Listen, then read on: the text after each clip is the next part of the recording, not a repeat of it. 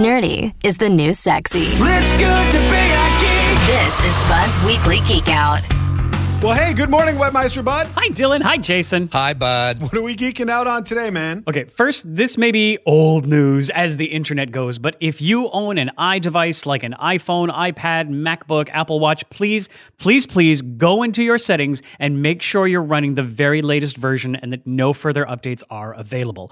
Last week, yet another zero-day exploit was discovered by the wonderful Citizen Lab operated out of the University of Toronto. A zero-day exploit is one which is discovered before the company whose device it's running on has been made aware of it, so they have 0 days to patch it.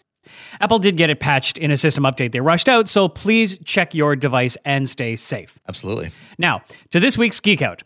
China, TikTok, teenagers, 40 minutes per day. I'm going to build a bit of a timeline before we dig into that. In 2018, China cracked down on depictions of violence and romance in video games and also stopped licensing new video games for 9 months. If the latter half of that statement confuses you, you may not know that Chinese law requires that all video games sold in China must first receive a license from the National Press and Publication Administration, or the NPAA.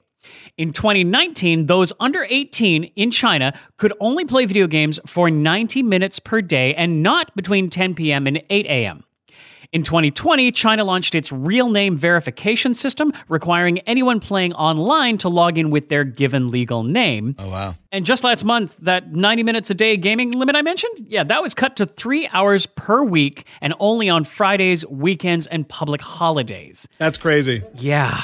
The NPAA says that these rules, which keep coming in, are a direct response to complaints from parents about childhood addiction to video games, predominantly online games. Chinese state media has compared online gaming to digital heroin and spiritual opium and blames it for everything from nearsightedness to affecting children's education. This week, the restrictions continue, though this time outside of gaming.